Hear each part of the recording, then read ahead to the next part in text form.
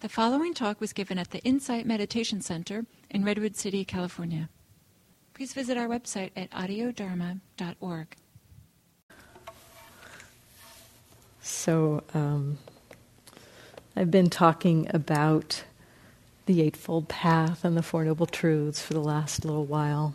And last time I talked about the second aspect of the Eightfold Path, wise intention, and how wise intention follows on from wise view, which is the first aspect of the Eightfold Path. And just to overview for those of you who may not be familiar with the Eightfold Path, the Eightfold Path is a set of practices basically for training our minds to support the understanding of why we struggle so much.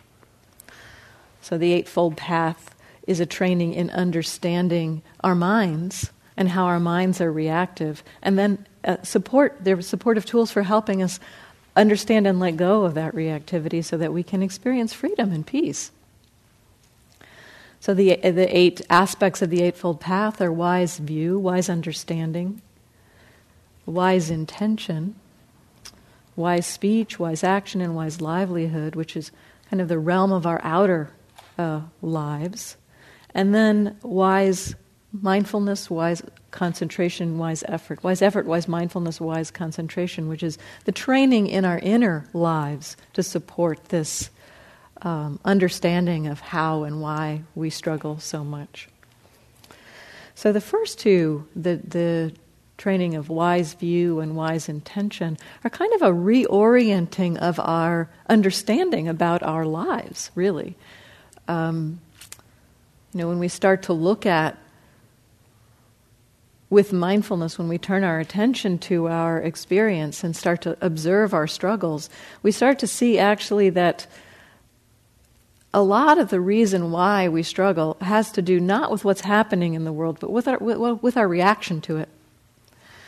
And so the wise view is about understanding that it is that reactivity that needs to be observed, understood, and will eventually transform so that we can be more skillfully responsive rather than reactive. Our reactions are built out of our habits, our conditioning, and we often aren't aware of how we're reacting. We just kind of automatically react, and we tend to think it's the world out there that's making us react this way. But when we start to pay attention with mindfulness, we see, no, that's actually our mind that makes us react. And that our minds are under our own purview, and there is a way that through these tools of the Eightfold Path we can begin to bring our minds into alignment with understanding and acting on this truth that it is this reactivity that is the source of our struggles, rather than what's actually happening in the world and in our lives.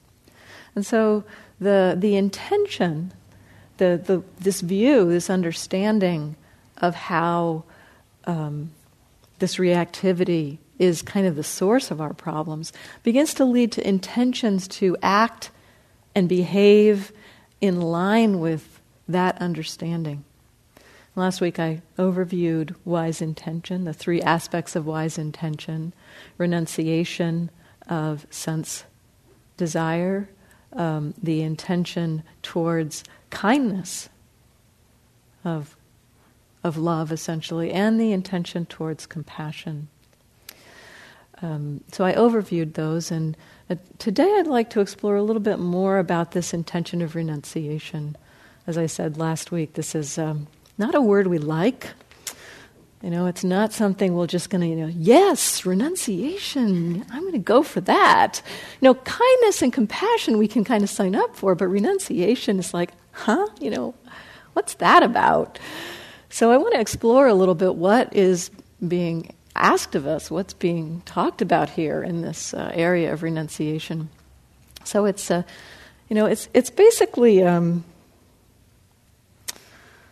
the teachings around this kind of shift of perspective that we're undergoing through exploring our minds in this way.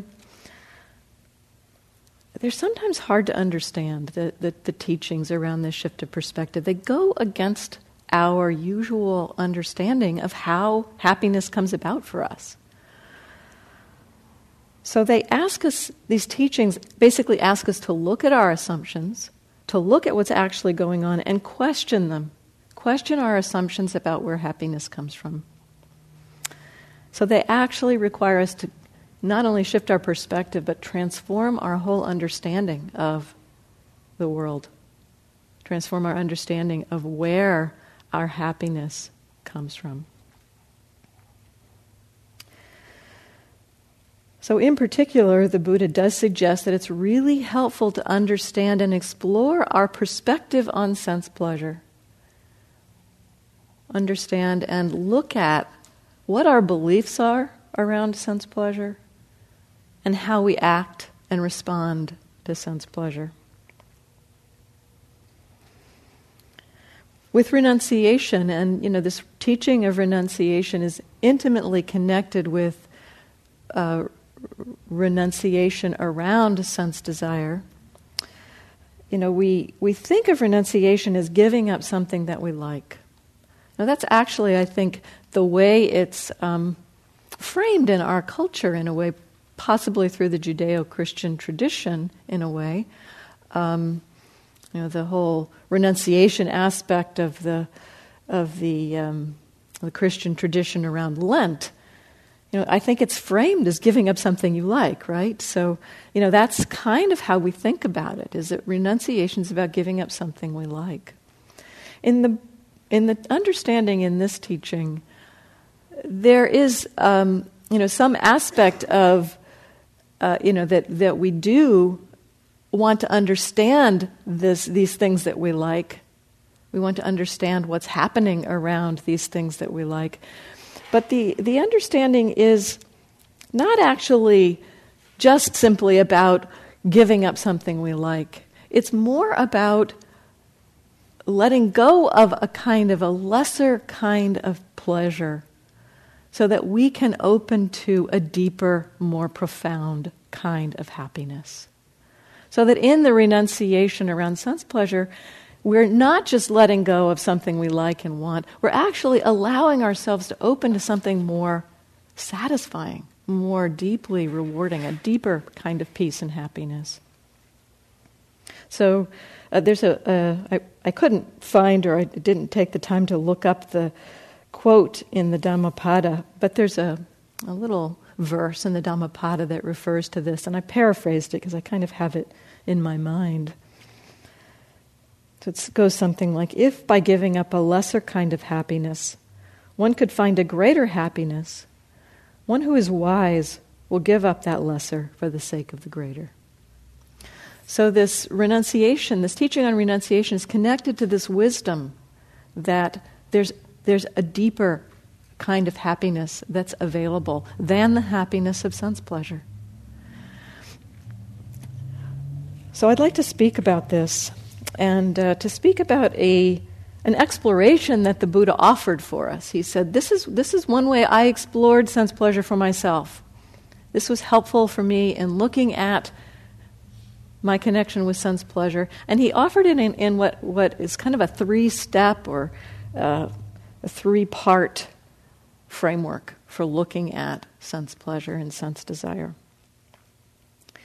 So he says that we should explore first how the gratification of sense pleasure. So how it actually feels like it satisfies us. What is the gratification of sense pleasure? And how far does it extend? That's his pointing around this teaching. What is the happiness of sense pleasure? How are we gratified by sense pleasure? And just how far does that happiness take us? The second aspect, and I'll talk about each of these, is to look at the danger in sense pleasure. Now this one may not be quite so obvious to us, and I'll explore that a little bit in a moment. And the third is what he calls the escape in the sense of sense pleasure. And the escape, I think it has a sense, this teaching around escape has a sense that we are somehow imprisoned by our own desires around sense pleasure. And that there is a sense of, being caught, almost chained by our sense pleasure. So how can we move to become free of that bondage, become free of those chains? Because those chains are what are keeping us from tasting and connecting with the deeper kind of happiness that's possible. So I'd like to talk about each of these. So first, the gratification. I actually really like this teaching. This teaching on looking at the gratification, the danger, and the escape with respect to sense pleasure, and in particular the fact that he starts with gratification. He doesn't say you just have to cut this out of your life. He's asking us to start from where we are, which is that we do experience a kind of a happiness, a kind of a gratification when we have things that we like. So he asks us to start from there, from looking at the happiness, the pleasure, the joy that comes from being surrounded by things that we like. So we feel kind of happy, we feel kind of gratified when we get what we want. So it's clear that there's a sense of that kind of happiness or gratification around sense pleasure. So the teaching or the instruction here is to acknowledge the truth of that, to recognize, this makes me feel good, this makes me feel happy. I feel kind of satisfied that I got this thing that I wanted. But then to pay attention to that feeling of that satisfaction, of that pleasure, of that gratification. How does that gratification come to be? What happens to it? How long does it last? So the Buddha offered quite a few similes for sense pleasure. Some of these are kind of challenging for us. In one, he compares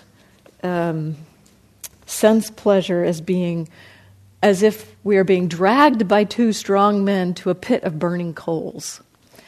This one's hard for us to connect with, So that's the first one he uses in a way, but that one can be kind of hard for us to resonate with. So I'm going to offer a few others and then come back to this notion of it being a charcoal pit. So he compares sense pleasures to a dream. He says, suppose one dreamt about lovely parks, lovely groves, lovely meadows, and lovely lakes, and on waking one sees nothing of it. So too, a noble disciple considers, sense pleasures have been compared to a dream. They provide much suffering and much despair, while the danger in them is great. So basically what this is pointing to, the quality that this is pointing to around sense pleasure, is that they're kind of ephemeral. That they come and they go. They come and they go. And there's a kind of a diluting nature to the pleasure that they provide. I think that's the other piece that this is pointing to. That the kind of, if we have a nice dream, it's great. It's really pleasant if we're having a nice dream. And we wake up and it's kind of like, oh, that was a dream. It's like but we're deluded often we're deluded in our dreams into believing the reality of them. I even have some dreams where I think, wow, this is just like a dream. But clearly it's not a dream. Look how, I'd make some tests, like, can I touch things? Can I smell? Yes, this has got to not be a dream. It's amazing how our minds can delude us. And they delude us in our daily lives as well. They delude us into the belief of the satisfaction, the believing that this is a tangible, something that we can hold on to. In the dream, there's a sense that it's real, that we can hold on to it and taste it and touch it. And then we wake up and it's like, where did that go? Likewise with sense pleasure in our daily lives, there's the deluding nature of it. We kind of believe in the solidity of it, the permanence of it. He also compares sense pleasure to borrowed goods. Suppose one has borrowed goods on a loan, a fancy carriage and fine jeweled earrings, and preceded and surrounded by those borrowed goods, one goes into the marketplace. Then people, seeing them, would say, "That's a rich person. See how the rich enjoy their wealth." Then the owners of those things, whenever they saw the person, would take back their things. What do you think? Would that be enough to become dejected? So he compares sense pleasures to by having things borrowed. That they're not really ours. So this points to an aspect of sense pleasure that we kind of take ownership of our property in a way, that the pleasures, and we think, this is mine. This is my thing.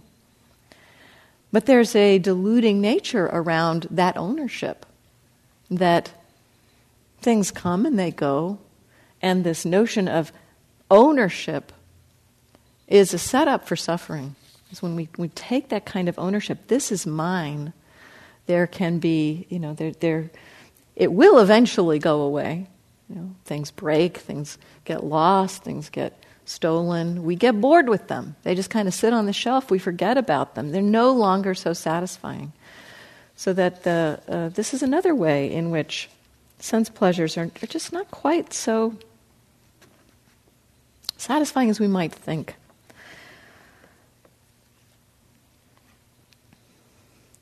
So we can't hold on to our sense pleasure. Now, one of the aspects of this teaching is that it's sense pleasure isn't really the problem here.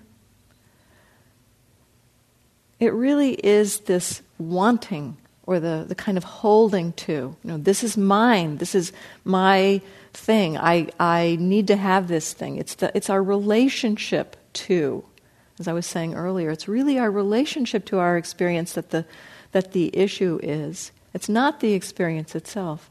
There will be pleasure that comes into our lives. There will be pain that comes into our lives. We can't stop this natural process of pleasure and pain. It's just what happens. But what we do is we tend to want to push away the painful and hold on to the pleasant. And that reactivity is where the issue comes in. So, when there is pleasure in your life, observe the kind of happiness to it that happens around it. Observe just how long it lasts, and observe your relationship to it. Oh, this is the way it's supposed to be. This is right. This is my happiness. So begin to observe all of that.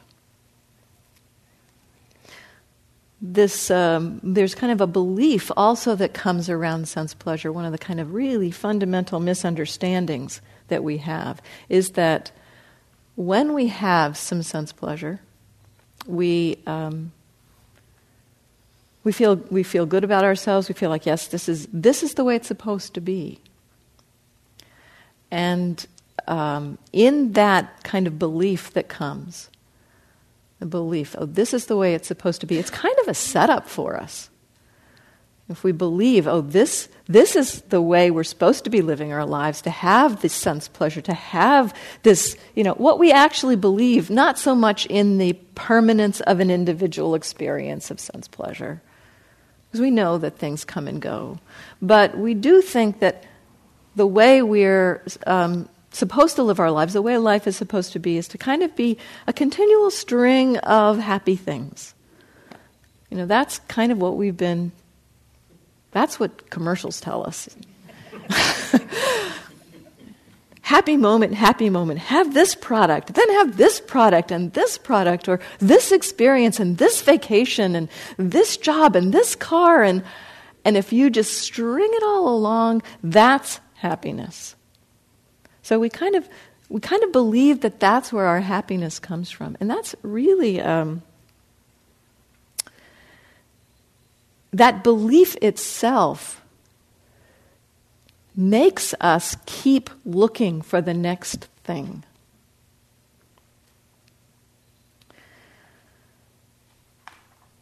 So again, notice what happens in the moment of having something that we like. You might start to see how this whole process around desire works. Because what seems to happen is that, we have this moment of desire of something, oh, there's something I want. And we act on it and we get it. And in the getting, there is a kind of a happiness. That happiness has two sides to it. And this is something that we don't often see. We don't often look at the two-sided nature of this happiness. And so I'll talk about this a little bit. Now, this is an area of exploring the happiness of sense pleasure.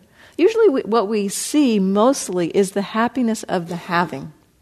We get the thing that we want.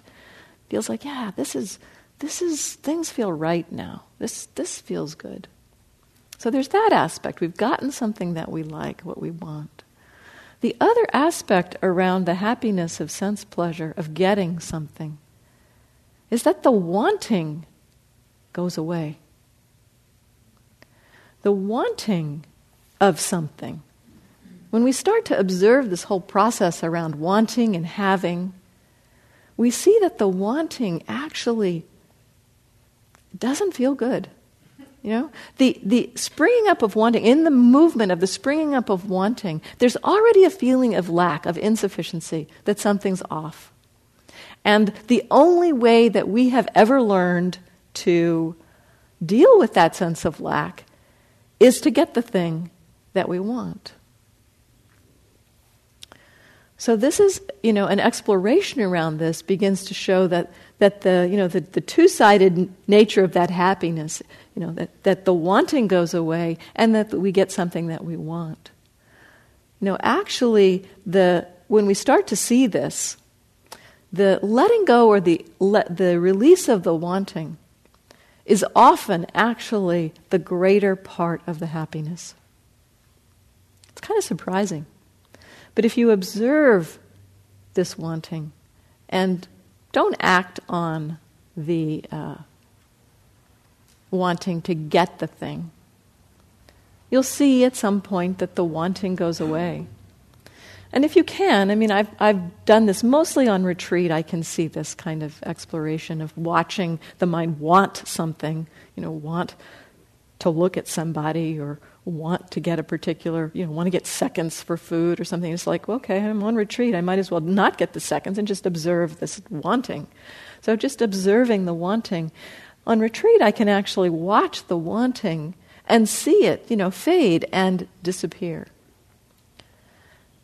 When that happens, that letting go of wanting, it can feel like you're released from a vice grip. So that's actually the larger part of the happiness that comes when we get something that we want. It's the letting go of the wanting. So exploring this process around wanting and having and wanting and having. And what we start to see also is that when we get something that we like, there's some small thing, I want a piece of chocolate or I want this kind of food or something, and we get that thing, and there's that little moment of oh yeah, that's nice. And then if you see, as that happiness or pleasure of that small moment begins to fade, what happens is because the mind has this notion that the way to happiness is to string along these moments, we start looking for the next thing to want so that we can get something, so that we feel that moment of pleasure again. Have you ever gotten a catalog? Joseph Goldstein talks about this. Have you ever gotten a catalog and started looking through it, looking for things to want to want? Oh, what do I want? This is actually the way we live a lot of our lives. We're looking for the next thing to want so that we can have something, so that we get that feeling. So the Buddha suggests exploring this. This gratification around sense pleasure is largely connected to the letting go of the wanting. And so if we can explore this wanting, watch the wanting, watch it release on its own without even having the having, we actually see much of the time that the kind of release and happiness that comes from that letting go of the wanting is enough. We don't really need to want. So as we explore this gratification, we start to see what the Buddha calls the danger of sense pleasure. And part of the danger of sense pleasure is that it kind of keeps us on this cycle of wanting to want. Because we, having this belief around this is the way to find happiness, we just end up endlessly, well, what's the next thing I can want so that I can have it, so that I feel that feeling again?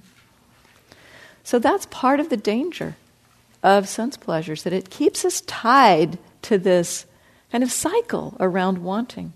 It essentially reinforces this pattern of wanting, keeping us in this state of feeling of insufficiency for so much of our lives.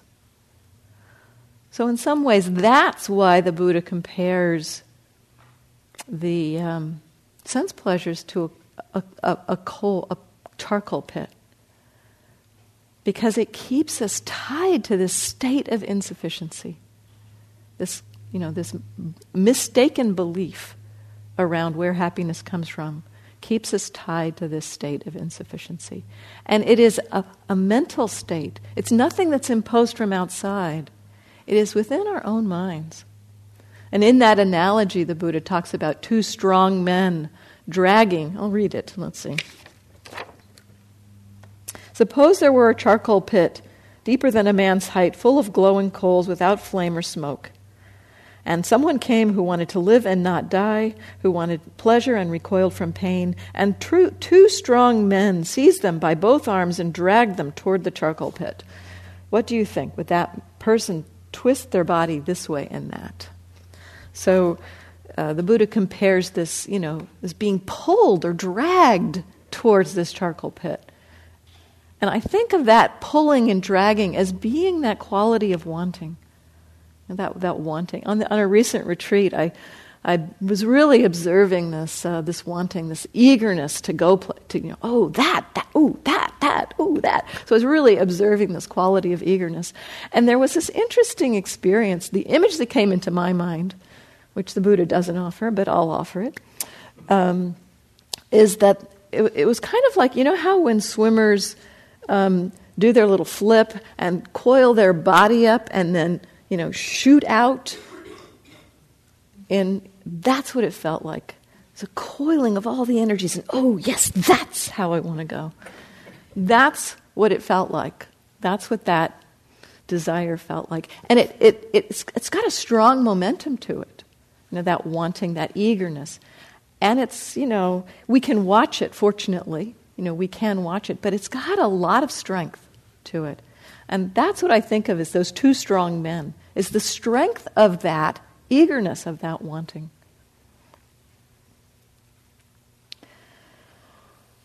So that's, I think, the biggest danger of this sense pleasure, is really that it's connected to this misunderstanding around where happiness comes from, and it keeps us tied to this state of lack, this feeling of insufficiency.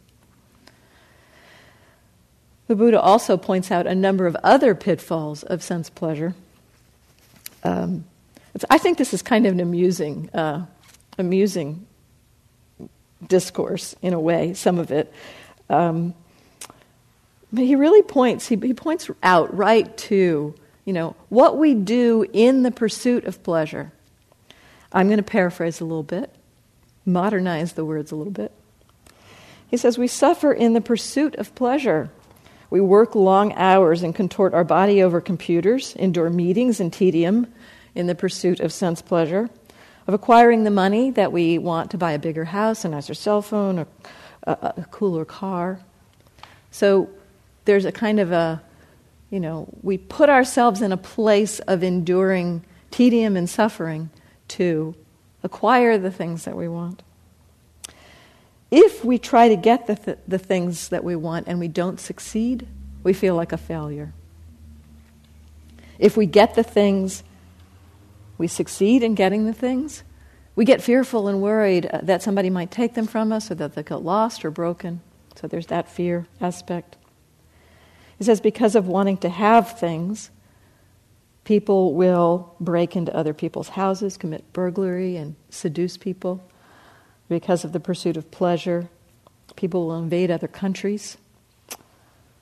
Because of wanting control, power, and wealth, rulers oppress their own people or enslave people.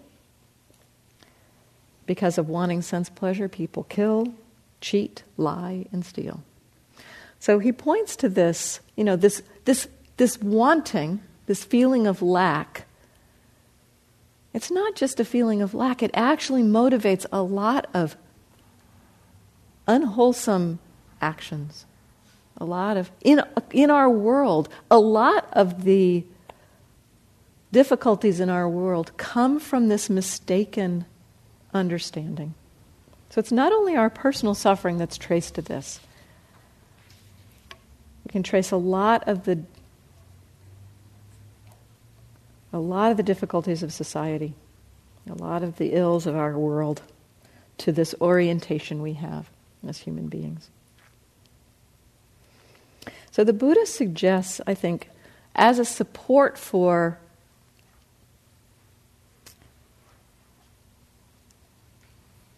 beginning to realize that the danger of this danger of sense pleasure, we can begin to understand how this sense pleasure is kind of a lesser kind of happiness. I mentioned this earlier.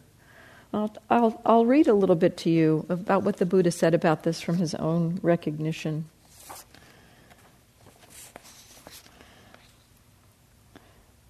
He said, having understood as they really are the origin, the passing away, the gratification, the danger, and the escape in the case of sensual pleasure, I abandoned craving for sensual pleasures.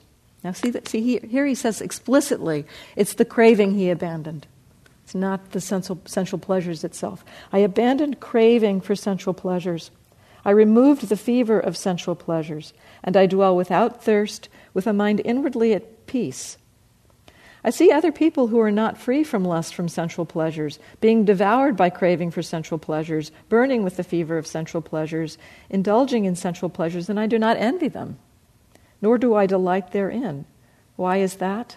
Because there is a delight apart from sensual pleasures, apart from unwholesome states, which surpasses even divine bliss. So I take delight in that. I do not envy what is inferior. So this is really pointing to that. The Buddha is saying he's found a deeper kind of happiness. And he points to two things. He speaks of divine bliss, which is essentially the happiness that comes from meditation, from concentration. And that as we settle our minds and still our minds in meditation, there can be a kind of a pleasantness that arises. It can be more than just a kind of a pleasantness. It can be bliss. It can be really, really pleasant. The whole body can be flooded with just delightful, pleasant experience. This kind of pleasantness is a deeper kind of pleasantness than the happiness of sense pleasure. It's not dependent upon the external world. It is dependent on conditions, and but it comes from within. It comes from the ability to train our minds. But the Buddha says that there's a happiness that surpasses even divine bliss. That even happiness that surpasses even this meditative pleasure. And that is the happiness of insight. The happiness of seeing things as they are and of not having this reactivity. That we can be with the experience and not either have to want to get rid of it or want to hold on to it, but simply meet it and receive it. And in that meeting and receiving, we begin to be motivated by these skillful intentions, the intention of the letting go of sense desire, the intention of kindness, and the intention of compassion. And so our actions are motivated not out of our normal states of wanting to get rid of and wanting to hold on to, but are motivated out of kindness and compassion. So that the this movement that this path that we're on takes us from being reactive to more skillfully responsive.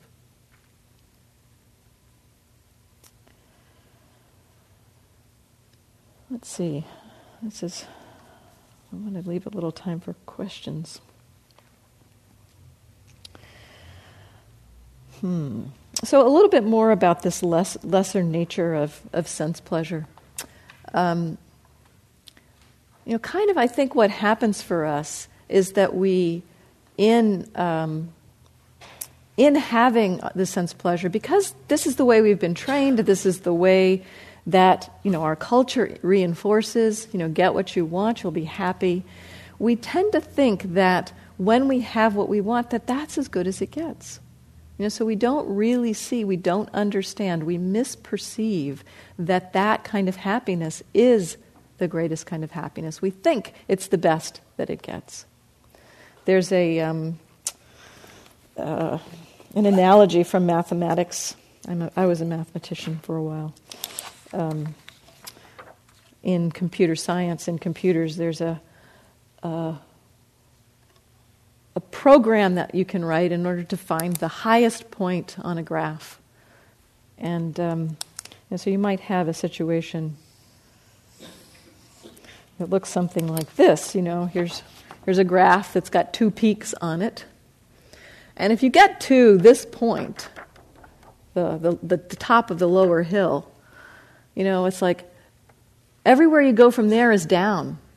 It's like, that must be the peak, So a smart algorithm it's called a hill climbing algorithm. It's called so you write this program that's trying to find the peak. A smart peak knows that in searching this graph, it may have to go down in order to find a higher peak. And so it's kind of similar to like that with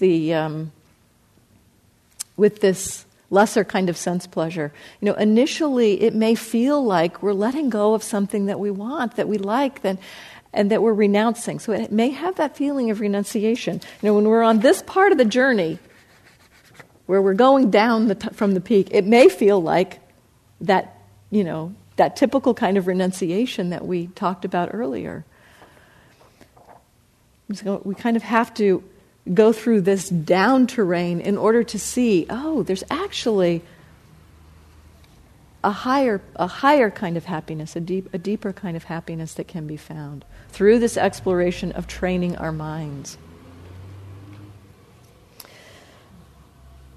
So there's kind of a vivid simile that the Buddha uses around the pitfalls of sense pleasures. So, this is again looking at the danger of sense pleasure. And I'm just going to use one of them, the one that we can most clearly connect to. He talks about a leper whose body is covered with sores, and that leper is scratches their body because it feels good. He also talks about the leper cauterizing their body over fire, and that the leper's senses are so distorted that they think that it's pleasurable. It's pleasurable for them to burn the skin. And so this is pointing to the distorting nature of sense pleasures, that there's kind of a fundamental misunderstanding around the sense pleasures. Now the itching one, I think we can really connect with. If you have something like poison oak. If you've ever had poison oak, a mosquito bite kind of works for this too, but it's not quite as intense. If you have a mosquito bite or you have a strong itch, while you're scratching it, there's kind of a feeling of pleasure, right? It feels good to scratch it. But when you stop scratching it, what happens? It gets even worse. This is particularly the case with poison oak, And for bed bug bites, if those of you, which I've had from Burma, you get a bed bug bite, it itches. If you scratch it, it like explodes with unpleasantness. And you realize after that, it would have been much better never to have scratched it, because the intensity of the itch gets so much worse. So this again is pointing to this, the nature of this this cycle, this chain around sense pleasure. The wanting, if we want, it's like the scratching is like the fulfilling that insufficiency of wanting. That we think that by the having that we will somehow relieve that wanting, and that's where the happiness, having that thing is the happiness. So that's like the scratching, The scratching is like fulfilling that happiness of that wanting. And what happens when that sense pleasure dies is the wanting just explodes in full force. It's like, oh. So that's kind of the cycle of how that wanting works. So here's it is, and this is what he says about this. The more one indulges in sense pleasure, the more the craving for sense pleasure increases, the more one is burned by the fever of sense pleasures. Yet we find a certain measure of satisfaction and enjoyment in dependence on sense pleasure. So as we explore the gratification of sense pleasure, we start to see how it's connected with this danger. And now the escape from sense pleasure is really it's in that analogy of the two strong men dragging you to the pit. The escape is the escape from that kind of imprisoning force of that wanting. And we can, we begin to see that it's possible to escape from this through the cultivation of both the meditation and the understanding through mindfulness. The mindfulness practice is really where we see how this process all works, and we can begin to let go of that wanting. So the pleasure, the meditative pleasure that we can experience, and the pleasure of understanding, even small moments of letting go. That small moment I described of being released from a vice grip, pretty significant recognition. So one way to understand this intention towards renunciation is not as an automatic outright rejection of sense pleasure, but rather as a willingness to engage in this exploration around gratification, danger, and escape. The willingness to have the recognition or the notion that maybe there's something else.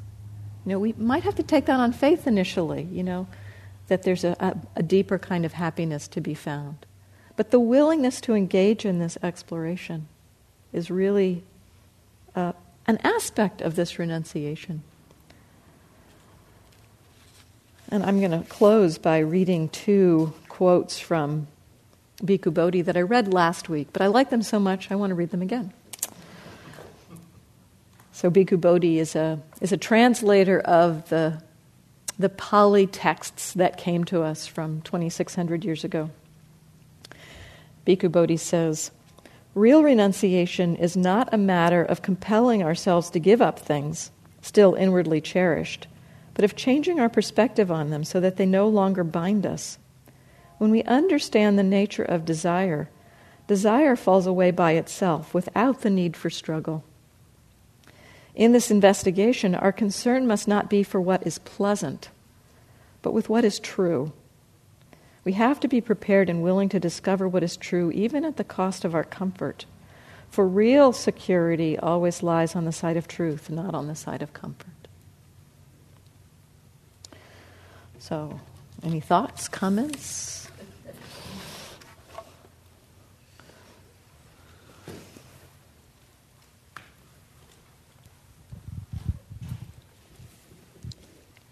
Anyone? No?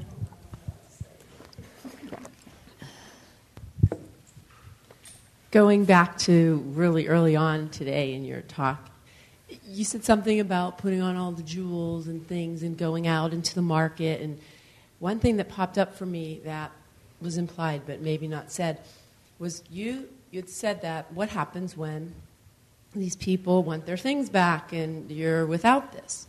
But the other part of that is you mentioned the people looking at this person with all the jewels, and this person, the people viewed her as, she has money and wealth and maybe happiness or whatever they view.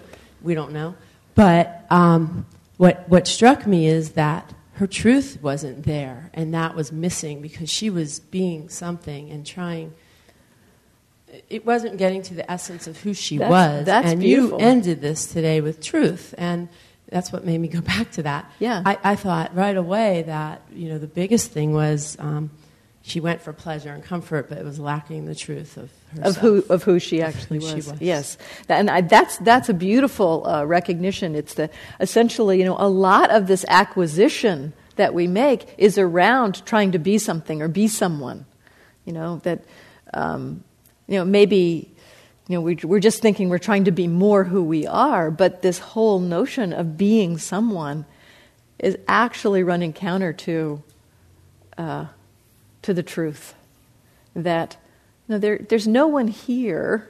There's something here. There's a process happening, but there's not a thing or a fixed being that is controlling and maneuvering. There's controlling that's happening, there's maneuvering that's happening, there's acquiring that happens, but there's no one who does those things. Now this is a whole other talk. So I won't go much more into that. But that's a great pointing, that looking at in the having, what are we trying to do with that? Who are we trying to be? Are we kind of trying to be something that's kind of apart from truth? Thank you. Yeah. Could you pass the mic back?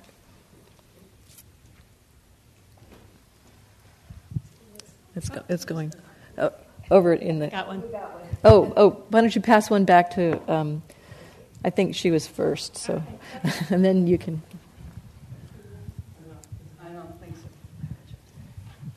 A button on.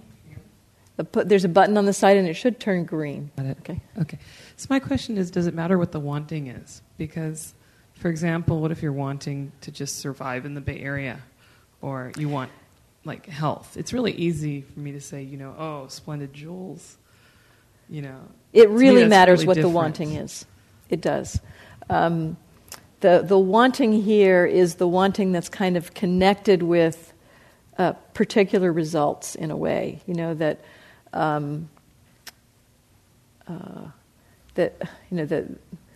there's two words that are often translated as desire in the Pali, and one is tanha.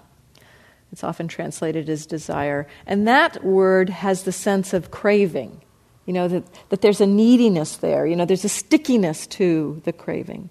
The other word is chanda, which is a more neutral kind of desire. And that desire is, that can either be wholesome or unwholesome. It is flavored by the intention in the mind that's associated with it. And so if it's flavored by kindness and compassion, it's moving us in a skillful direction. If it's flavored by greed or aversion, it's moving us in an unskillful direction. So it's actually not so much about the desire itself, but around the kind of motivations that accompany it. Does that make sense? Yeah. And then? Yeah. Can you guys hear me? Yeah. Yes. So you had talked about you went away on a retreat and you wanted to focus on this or... It was something that came up. It wasn't my focus. It was it was something that came up. I was noticing a lot of greed. Yeah. Uh-huh. So my question is are there, if it is our intention to work on this and bring it maybe into our meditation, are there some tools that you can give us that, to kind of move through this? So I would recommend, mostly what I recommend in the meditation practice is to simply notice what's coming up. And there will be greed that comes up. There will be aversion that comes up. And the exploration for both of those is very similar in a way. Often with greed and aversion, with both of those, with the wanting and the not wanting, there's some movement towards something. We're moving outwards to try to do something. Now, it may be a wanting to create a state in the mind, but there's something we're going for. There's something we're trying to create or have or get rid of if it's aversion. And often our movement in our mind is to pay attention to the thing that we want to try to do or construct, that's where orientation is going. And the exploration that the Buddha suggests is let go of attending to that and turn to the feeling of the wanting or not wanting itself. So the exploration is around this, a lot of the exploration is around the feeling of the wanting. So you can explore in your body, how does it feel? What kind of thoughts does it produce? I need this. This is important. I need this because X, Y, and Z. It's our minds have no shame. They'll convince us of anything. So noticing what your mind says to you, but in particular, I think coming into the body is very helpful in this exploration. You may have time for one more, yeah. Oh, we got one. I think sometimes I get a little, I guess confused is the word, between sense experience and sense desire. And I'm kind of not afraid of renunciation, but then when some of the confusion for me will be around things like art, like is it sense desire to go to a museum and look at beautiful art, or is that just sense experience? Uh-huh. And I think again that it's looking at the motivation. I